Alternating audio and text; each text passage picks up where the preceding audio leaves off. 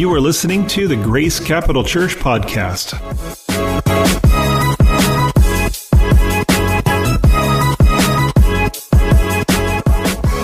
We are pastors here at Grace Capital Church.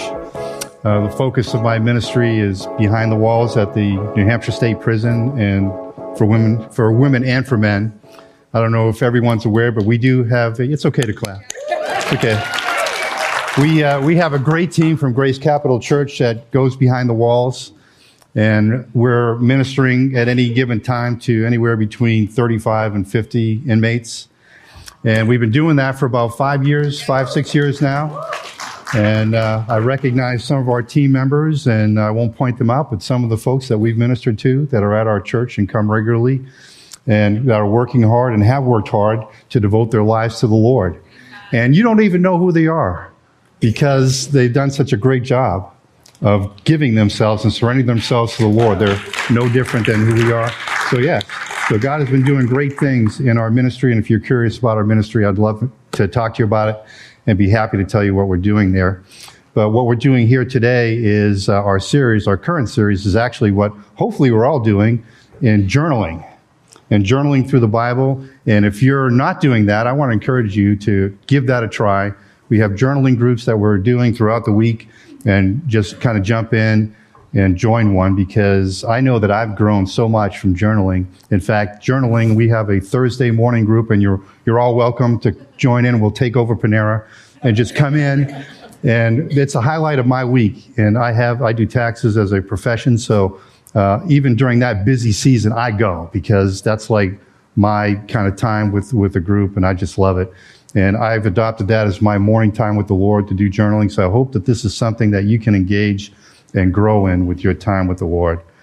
But it was very hard this week to pick something to preach on, because this week we're journaling through the book of Hebrews and also Isaiah. It's like, how do you pick something? It's just one thing to talk about. But what God put on my heart this week is from Hebrews chapter 5. So if you want to go there, you can. I'm going to jump around. I'm not going to give you time to go to the places. I'm going to jump around. So if you want to check them out later, I'll blurt it out, but you'll have to find it some other time. But today we're going to be in the book of Hebrews, chapter 5, and this is the passage that we're going to go through this morning. And from Hebrews, by the way, we don't know. We're not sure who the author is. It could be Paul. It could be Barnabas. Could be Apollos. We're not really sure. But the book was written to Jewish audience, we believe, and this Jewish audience was under persecution and under a lot of pressure, and some of them were starting to fall back after hearing the good news, after hearing the gospel. Some of them were starting to fall back into their old habits, and maybe we can relate to that, right? Sometimes we fall back into our old habits, and the book was written to encourage them. And the theme of the book is that Jesus is better, Jesus is greater, Jesus is greater than the angels. Jesus is greater than Moses. Jesus is greater than any other religion that we can practice. Jesus is above all that, right? And then the book lays out the case that Jesus is greater. And from Hebrews chapter 5 is where I'm going to spend some time, starting in verse 8. It says that even though Jesus was the Son, God's Son, he learned obedience from the things that he suffered. And in this way, God qualified him as a perfect high priest, and he became the source of eternal salvation for all those who obeyed him. And before I begin, I need to point out my beautiful wife, because today is our 18th wedding anniversary. And I am still very much in love, and I won't speak for her, but all indications are good. But one of the things you learn if you're not married yet, maybe you already know this, but if you're married, you definitely know this, is one of the things you learn is we're not perfect, right? You learn that right away. We're not perfect, but, we love each other. But there are things that, that start out, when you're in love, it's the kind of the chemical, emotional, love that starts out, right? And love is blind. And you don't see everything. Everything, like when I first met Maggie, everything she did was perfect. And I just didn't see everything. I just saw everything she did. I loved it, right? But after, being married for a while, it's I began to see other things. It's like, did she Did she like snore like that in the beginning? Like when we, and I had my habits too, we saw other things, but, love develops. And it develops in a way that, into a bond where, from doing life together, and we see the imperfections in each other. But then, one of the amazing things that I have in my life, and this is truly amazing, because even through my imperfections, Maggie sees the good, the bad and the ugly of who I am, but she still loves me. That's amazing. She loves me and she accepts me and she receives me. She gives me grace. And we learn to do that to each other. We love each other still, and in spite of those things that are not very pretty that other people don't get to see, we still love each other. And that intimacy is a gift. And that intimacy is a gift from God that He meant for us to have in a special relationship with a spouse. But there's another special relationship that we meant, our most important relationship, to have that intimacy, and that's a relationship with Him, right? We're meant to have a deep, intimate relationship with God. It's our most important relationship. But the basis of a relationship is to relate, is to be able to relate. Now, I can relate to Maggie because we're just kind of two people trying to figure out life and kind of going through things, and we have our personalities, and those personalities connect together. But when you think about God, how do we relate as finite beings?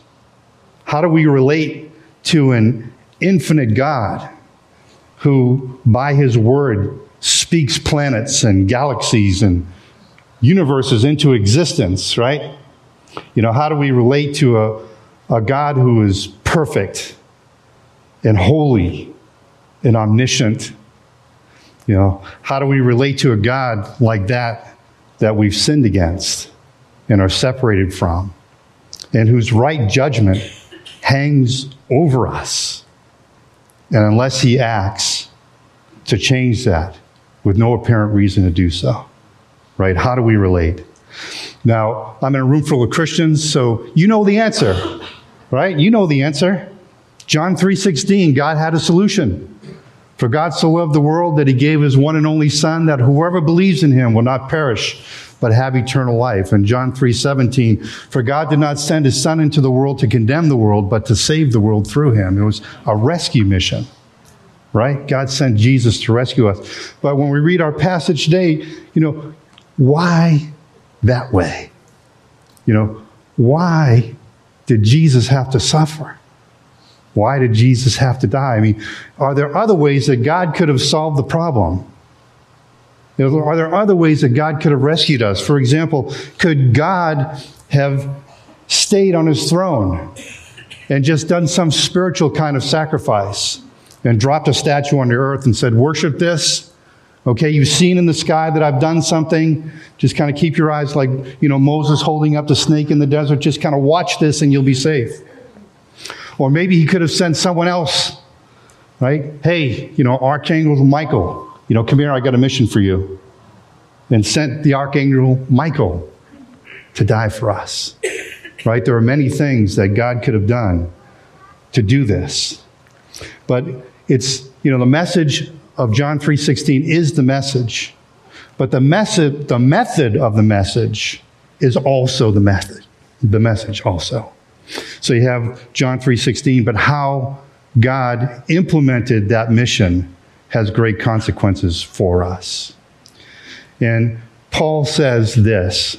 He says, may you experience the love of Christ, though it is too full or too great to fully understand, and then you will be made complete with the fullness and power that comes from God.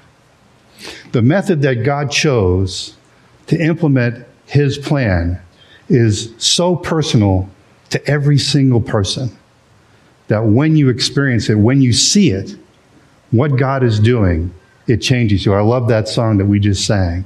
It's so true. God's great love changes us.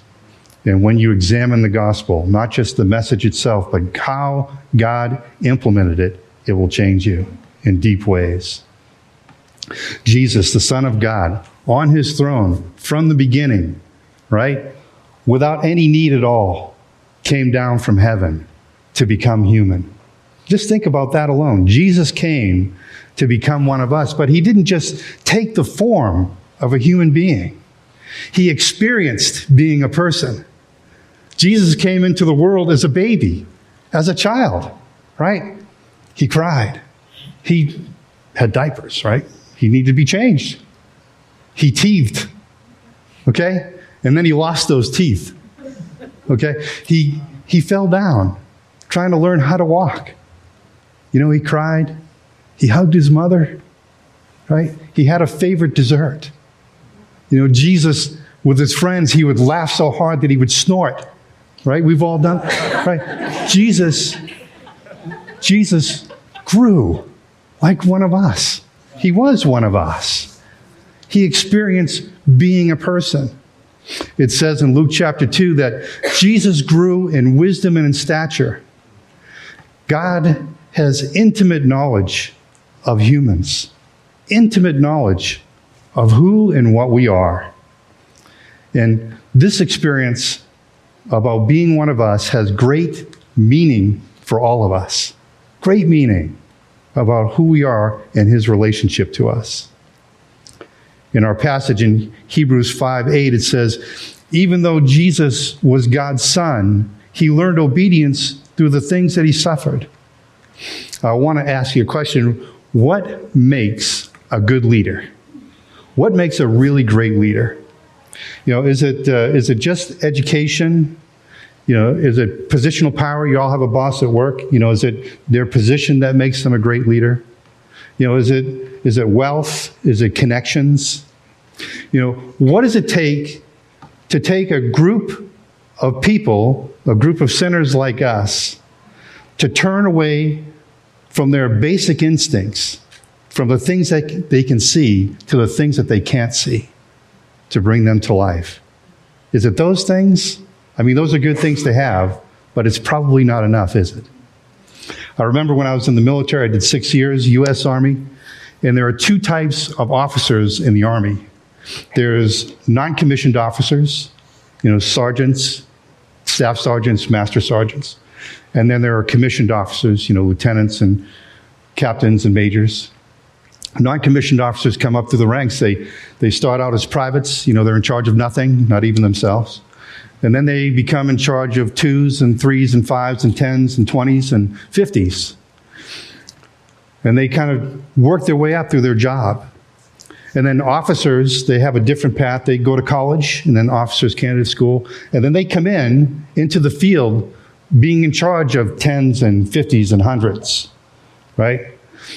But when you're in a pressure situation, and you're sitting there with a staff sergeant and a second lieutenant who's still reading out of the field manual, who are you going to follow? NCO. You got it. Of course you are.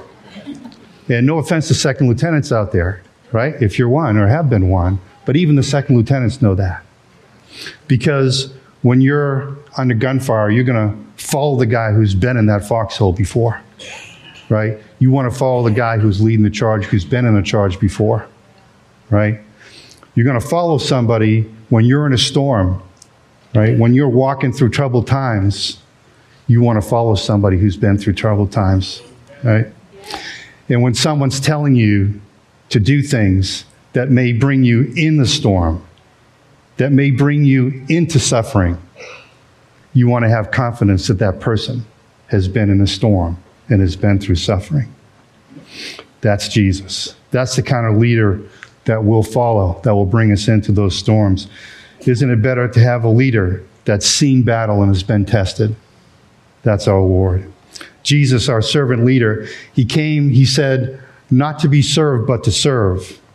And he reveals God's grace for all people, and he delivered a gospel of grace to all who would believe, and he modeled what it means to be obedient to the Lord under pressure. In the years of his ministry, Jesus knew what was going to happen to him on the cross. He knew it, right? He knew it was going to happen. And the night before he was arrested, he knew the suffering that was going to come to him, and he prayed.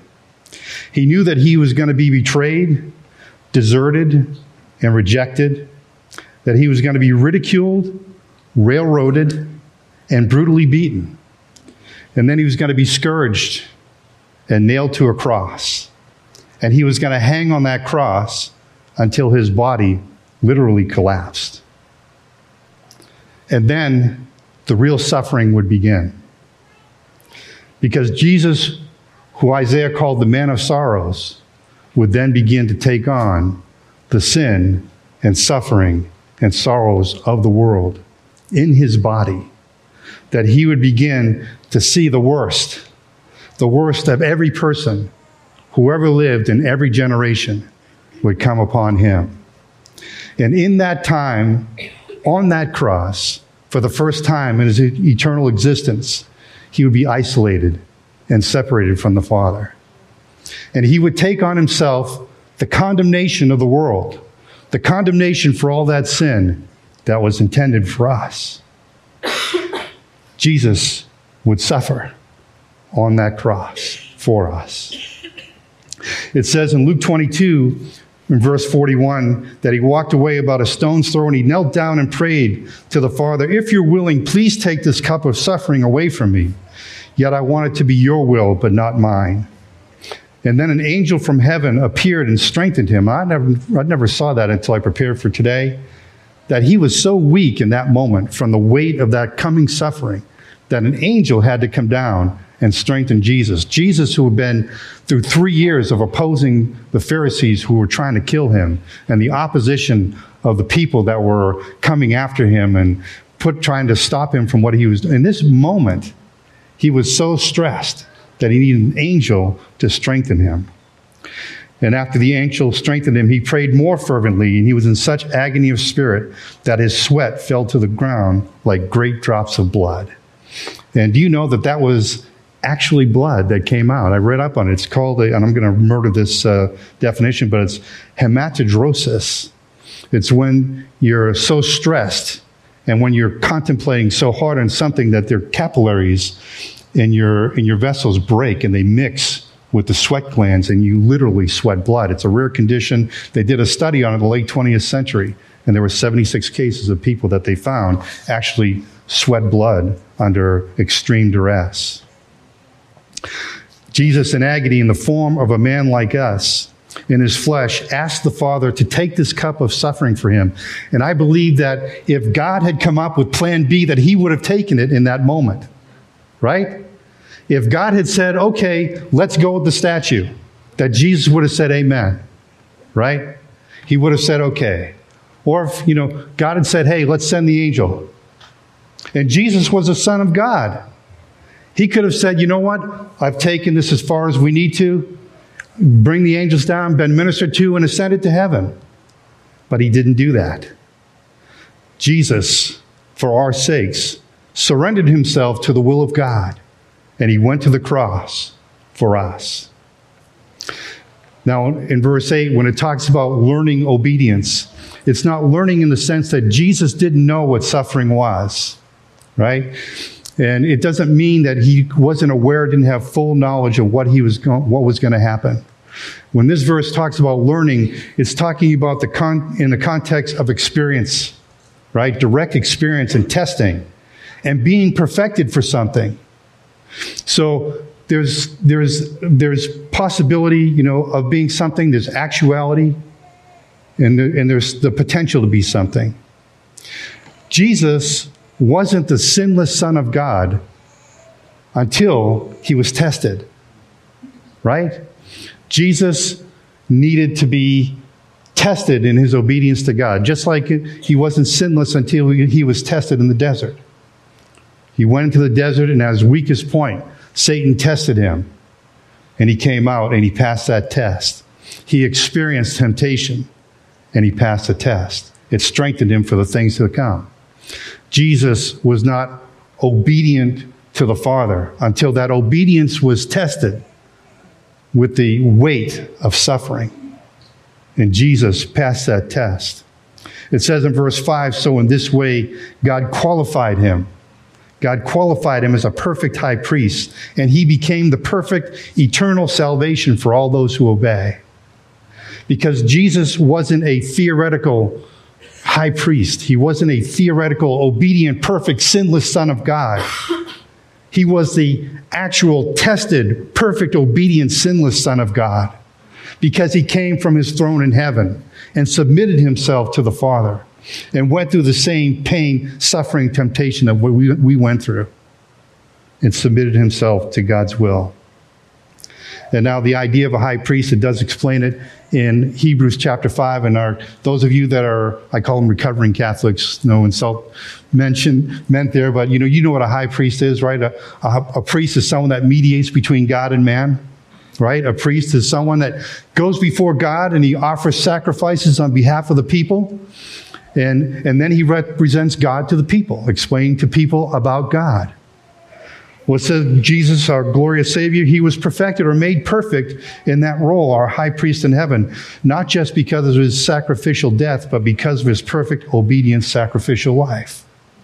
Jesus was made perfect as our high priest in heaven because he reveals God to us. He doesn't tell us about God, he reveals God.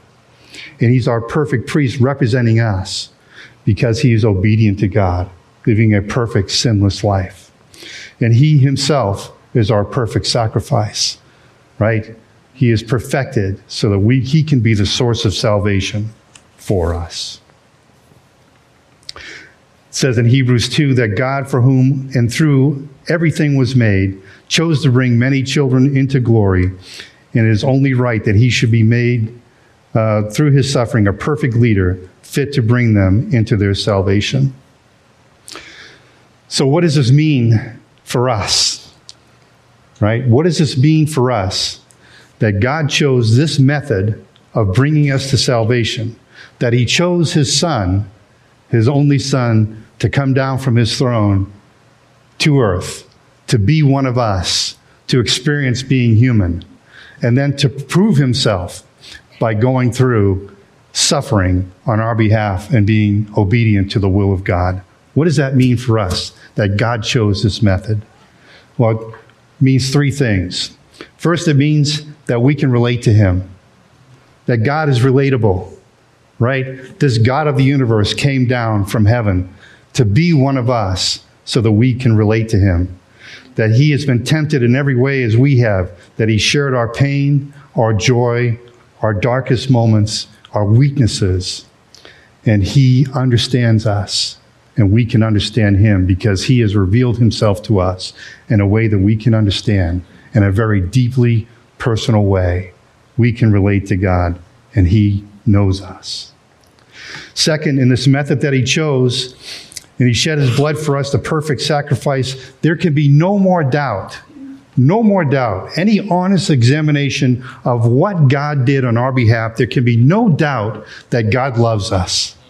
There can be no doubt of the intimate love that God has for every person, that his intentions are good, and that he can be trusted for every promise that he's made. If he has given up his Son, what else would he not give for every promise that he's given you? What more could God give than his Son? We can trust God because he has given us his all already. The third thing that God demonstrates is his desire for an intimate relationship with every person, all right?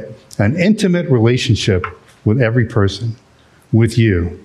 God wants a deep, personal, intimate relationship with you. Now, how deep is deep? How deep of a relationship does God want with you? Now, the way to kind of think about this is to look at the Old Covenant. There was a temple system, and to look at how they kind of related to God in the Old Testament, everything revolved around the temple. Right? The temple in Jerusalem. And when you look at the temple of Jerusalem, how it was built, there were different layers in that temple. And the outside, the outer courts of the temple is called the temple, or the courts of the Gentiles. And that's where anyone could go, right? Jews and non-Jews. You could even do business there. They kind of exchanged money, and you could buy sacrifices and all that. And so anyone could go there. But as you kind of went further inside the temple, only Jews could go inside the temple. And no unclean Jews could go in. Only clean Jews, right? So only the people of God who were clean could go inside that next level. And then as you kind of go further inside the temple, only priests, there was a court of the priests, only priests could go in there. So no one that wasn't part of the priesthood could go inside that inner part. And as you go further inside the temple, there's the holy place. And only certain priests could go inside the holy place, the ones who were assigned to take care of the holy items of the temple. Only they could go in and take care of those items. Nobody else could go in there. And then inside the holy place, you had the most holy place. And that was a little place inside the holy place, and it was a veil that was an entrance to that place. And only the high priest could go in there. And he could only go in once a year to have sacrifices for the people. And now, that temple is gone. And we are the temple of God. And the Holy Spirit dwells in us. And I want to ask you, how is your personal relationship with God? What kind of a personal relationship with God? Where does He reside in the temple of your heart? And I want to ask you, I can tell you where God wants to reside. And it's not in the outer courts. It's not in the court of the Gentiles, right, with your acquaintances, where Jesus is just one of many things. You got your business and you got the people that you kind of see on the street. That's not where He belongs. And He doesn't even want to be in the court of the women, the court where you have your friends, where you kind of hang out. And we have this kind of limited trust relationship. God doesn't want to be there. God doesn't even want to be in the holy place, where maybe only a couple of people have been. Your spouse, right? Or maybe one or two friends that you've ever had in your life where they've seen all of you, the good, the bad, and the ugly. In all honesty, Jesus didn't come down on His throne to die on a cross for that kind of relationship with you. Jesus came to be in that most holy place. Jesus came down from His throne, not just to tear the veil in the temple so that you could come to Him. He came to tear the temple in your heart so that He could get to you. Jesus wants a deep, intimate relationship with you. Now that's scary to some of us, right? I was afraid, because there's a lot of things in there that we're afraid to share with our Lord, with a holy God that we're trying to relate to. But on that night, when Jesus did come down on the cross, He saw you. He saw it all. On that night, when all that sin passed from you to Him in His body, He saw the worst of you. He saw the worst of all of us. He didn't just see it. It passed in Him. He experienced it, the worst of you. And the news of the gospel is this, that He still loves you, that He still accepts you, and that He's calling you into a deeper relationship with you, one that is so intimate it will meet the deepest needs of your heart. And as Paul said, you cannot fully grasp it, but when you do, it will make you full and complete, and you'll have all the power and life that God can bring for you. Today, I want to ask you to tear down the veil where Jesus wants to be in your heart, and to let Him come into that most holy place. And I want to close with this passage from Hebrews chapter 4. So then, since we have a great high priest who has entered heaven, Jesus, the Son of God, let us hold firmly to what we believe. This high priest of ours understands our weaknesses, for He has faced all the same testings that we do, yet He didn't sin. So let us come boldly to the throne of our gracious God, and there we will receive mercy, and we will find grace to help us when we need it. Let's pray. Holy Father, we thank You, Lord, that You love us so much, that You didn't just send somebody, You didn't just give us an image that you came yourself to rescue us, to penetrate the hardness of our hearts, to dwell with us, so that you can lift us up and breathe life into our spirits, and we can be with you in a personal relationship for eternity. And with all our heads bowed, Lord, I want to ask if there's anyone here, if you don't know Jesus in this way, if you have never asked God into your heart, this God who came to die on the cross in your place so that you could be reconciled with him for the forgiveness of your sins, that if you want to receive Jesus Christ as your Savior today, you don't have to make a show. We're not looking to do anything with you or to you.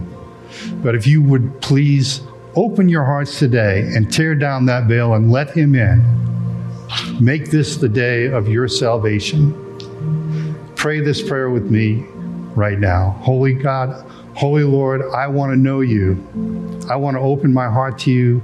I've been avoiding you because I know that I've done many things in my life that I'm ashamed of, that I'm afraid of, and I just aren't sure that I can trust you with it. But today, I want to trust you. I want to open my heart to you. I want to make you my Savior and my Lord. And I don't know everything that means, but I want to make that step today and ask that you'll show me how to follow you for the rest of my life. And for those of you that are here, maybe you've kept Jesus in the outer courts of your life. Maybe you've never trusted him in an intimate, personal relationship where you have just opened up everything to him like you've never opened up to a human being in your life. And let him see all the unfiltered thoughts. Let him see all the raw thoughts, the temptations, the fears, the insecurities that he's already seen. And just let him into that most holy place in your heart. Father, I just pray with you that this will be the day that you tear down all the walls and let him into that place and experience the full life that God has for you. Yeah.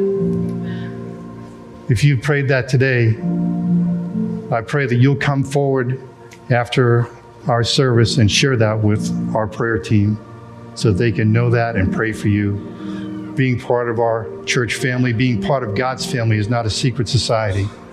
Come on out into the God's light and be part of a family. God, we thank you for this time that we're sharing together because we love you, Lord, and we want to experience the life that you have for us. In Jesus' name, amen.